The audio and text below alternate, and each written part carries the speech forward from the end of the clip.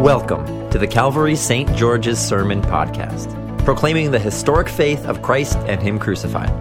These podcasts are recorded and produced by the parish of Calvary St. George's in the city of New York. For more information about our ministries, head to calvarystgeorges.org. Not forsake me, oh my darling, on this our wedding day. Do not forsake me, oh my darling, wait long. I do not know what fate awaits me. I only know I must be brave, and I must face a man who hates me. Or lie a coward, a craven coward, or lie a coward in my grave.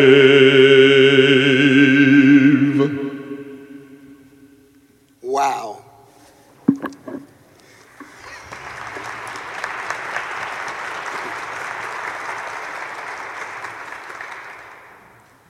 I sang that at the 9 o'clock service. There was no applause.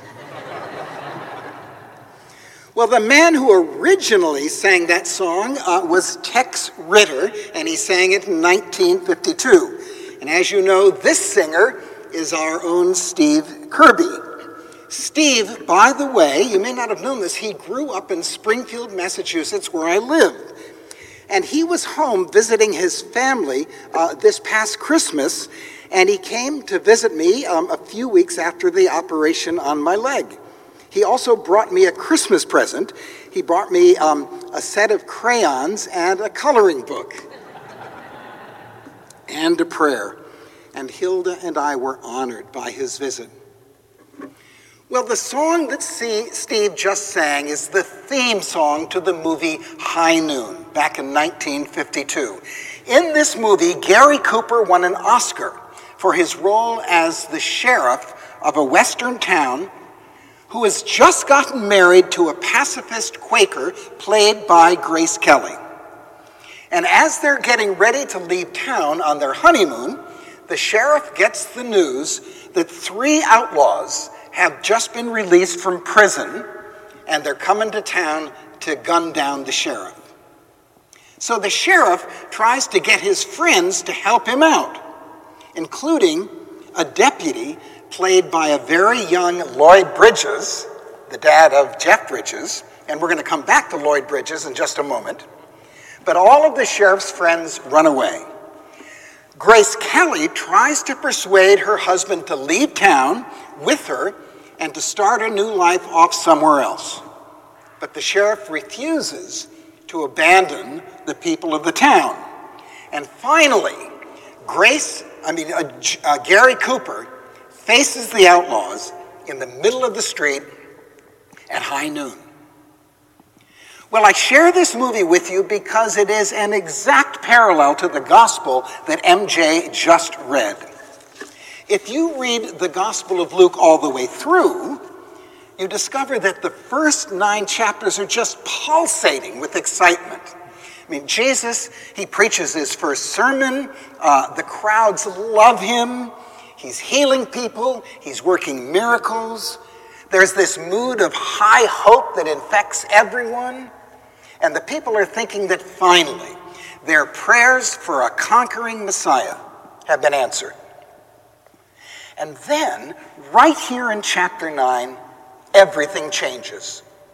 Verse 51 says, "When the days drew near for Jesus to be taken up, he set his face to go to Jerusalem." And that's the turning point. When Jesus sets his face to go to Jerusalem, the mood darkens, and the people get confused, and the disciples get afraid. And in today's gospel, some Pharisees say to Jesus, "Don't go. Herod's out to kill you." So let's keep in mind that Jesus doesn't have to go. No one is forcing him. And in fact, his disciples try to persuade him not to go. Just the same way that Grace tries to persuade Gary to leave town, not go back to town. Grace wants to find some nice homestead where they can settle down. And Jesus could do that too. Jesus could go back up to Nazareth and just tone down his message a little bit so that in his old age he could be sitting in a rocking chair on the porch teaching about doing unto others. Jesus, the wise old prophet. So we have to face the fact that Jesus is traveling this road and not being driven. He's not being maneuvered into some corner from where there's no escape. He's not trying to salvage a situation that's gotten out of control. He's got the reins of the matter in his own steady hands. He chooses the high noon of setting his face to go to Jerusalem. And then in today's gospel, he's standing on the Mount of Olives and he's looking over the valley to the city of Jerusalem and he says, "Oh, Jerusalem, Jerusalem, the city that kills the prophets and stones those who are sent to it. Killers of prophets, stoners of the messengers of God." Pretty blunt, pretty harsh, and pretty accurate, and a little bit too close to the truth for me. Because I may not do any physical stoning, but I mentally stoned somebody just this past week in Dunkin' Donuts. I mean, there was only one person in front of me, and I had to get going quickly because I was about the Lord's work. And then the person in front of me ordered 3 dozen donuts, spent about 30 seconds selecting each donut, and then he asked for 5 orders of something called the Great One, which is a 24-ounce cup of coffee with a different combination of sugar, cream, and milk for each one. And then he ordered something called Box O Joe, which is a huge container of coffee. And there I was. I mean, the devout Christian with important things to do. And I had become the victim of a terrible persecution. What was my reaction?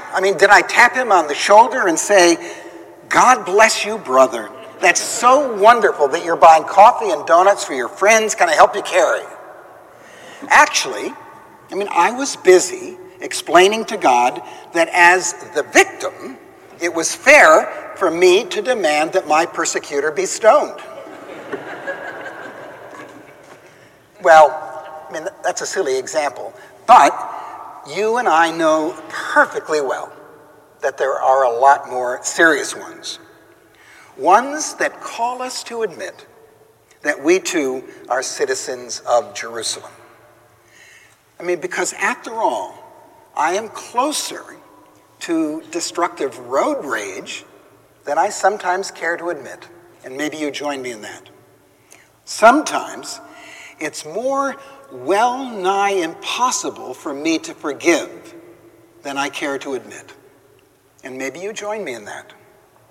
Sometimes, maybe all the time, we are modern-day Lloyd Bridges, not staying to stand with the sheriff, which is just another way of saying that we are modern-day St. Peter's on the eve of the crucifixion, with our low anthropology on full display when the chips are down. It's a scary thing to acknowledge. And as every person who's been in Alcoholics knows, it's also a life-giving thing to acknowledge. People in AA wear a pin that says, "I didn't quit, I surrendered." Because the moment in which we are utterly stuck is the moment that Jesus goes into action. And that action is illustrated on the very next thing that Jesus says in today's gospel. He says, "How often have I desired to gather your children together, as a hen gathers her brood under her wings. How often have I desired not to stone you, not to seek retaliation, not even to seek justice, but to gather you. Jesus says to his persecutors, and to Lloyd Bridges, and to St. Peter, and to you and me, I'm yearning to forgive you and to restore you and to give you the same peace and security and love that a young chick has in the enfolding safety of its mother's wings. And it's in Jerusalem itself, on a hill in the shape of a skull, that Jesus delivers on this promise. The God who has been eagerly waiting for you when you walked into this church this morning knows full well how much you are yearning for forgiveness and healing and peace. In Ukraine, in Washington, D.C., in your families, in your heart. And he invites you and me to hear Jesus right now saying something like this: I have chosen to take on my own shoulders, on the cross, the full weight of every single place where you are stuck. I have chosen the high noon of the cross, and I have done this so I may enfold you in the safety of my arms. That, my sisters and brothers, is the message that I have received here at Calvary St. George's Church these past 6.5 years in a way that I have never received before. I've been ordained a priest in the Episcopal Church for 46 years, and I have served in 7 churches in that time. And God's grace has been real in all of them. But Calvary St. George's Church is something else entirely. I mean, first of all, I have never had friendships with clergy colleagues the way I have had here, with Jacob, Ben, Nancy, Janet, and now Molly Jane, along with seminarians like Jay Gardner and Landon Moore and Bowie Snodgrass and now Chloe Edmondson. It just doesn't get any better. And I say that with some real authority, having been around the church. I've never really had the privilege of hearing the preaching of the good news the way it is preached here. And I know when I get to the pearly gates, St. Peter's going to say that it's okay for me to come in because he's got 3 points to tell me.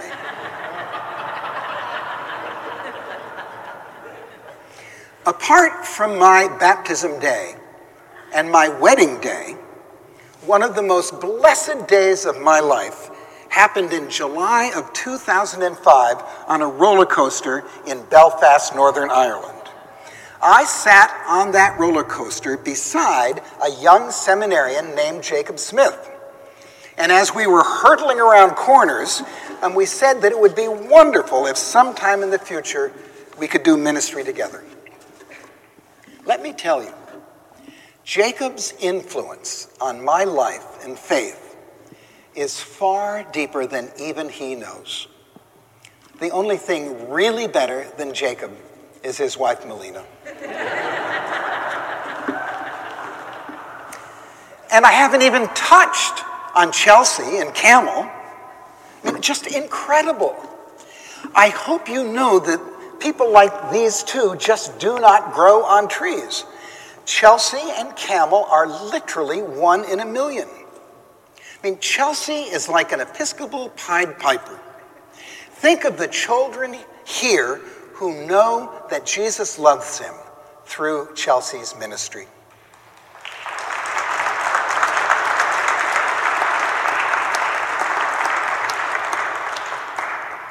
And let me also say that in my 46 ordained years in 7 churches, I have never known an organist choirmaster like Camel Boutros. Yes, Camel's skills are extraordinary, but the real reason I weep so often when Camel and the choir play and sing is the faith that Camel has in our God.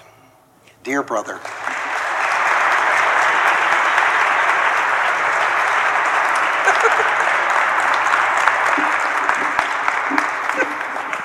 and he's not even here. And then there are so many more for whom I'm so thankful to have worked with. Scott and Mari and Matt and Chris and lots of others. I'm so thankful for all of you giving Hilda and me the gift of February 15, 2019. I mean, just imagine that I stood right over there, not exactly a spring chicken, getting hitched to my best friend. I'm glad. I am glad that Hilda and I will continue to count Calvary St. George's as our spiritual home. As a matter of fact, she probably won't like me to say this, but I do love my wife, but on Sunday mornings when I go off to my new church, she stays home to tune in Calvary St. George's to worship with all of you. And also, as Ben said a couple of months ago, we're not just disappearing. We'll be down from time to time for all sorts of things. So I want to close now with a description of what I have learned at Calvary St. George's Church. And it goes back to the collect about the glory of God being mercy. It's all about the richness of God's mercy. That is what I have learned here. The mercy proclaimed by Jesus on the cross. The mercy of his enfolding arms, like the wings of a mother hen. And so this comes from a wonderful pastor and author. It's this: that God is rich in mercy means that your regions of shame and regret are not hotels through which divine mercy passes, but homes in which divine mercy abides. It means the things about you that make you cringe most make him hug hardest. It means his mercy is not calculating and cautious like ours. It is unrestrained, flood-like, sweeping, magnanimous. It means our haunting shame is not a problem for him, but the very thing that he loves the most to work with. It means our sins do not cause his love to take a hit. Our sins cause his love to surge forward all the more. And so it means that on that day in heaven, when we stand before him, quietly, unhurriedly, we will weep with relief, shocked at how impoverished a view of his mercy-rich heart we had held. Amen. Amen. Thank you for listening to our sermon podcast, produced and recorded at the parish of Calvary St. George's in the city of New York. If you feel led to support the continuing ministry of our parish, we would really appreciate it. You can make a one-time or recurring gift by going to calvarystgeorges.org/give. Thank you for your support.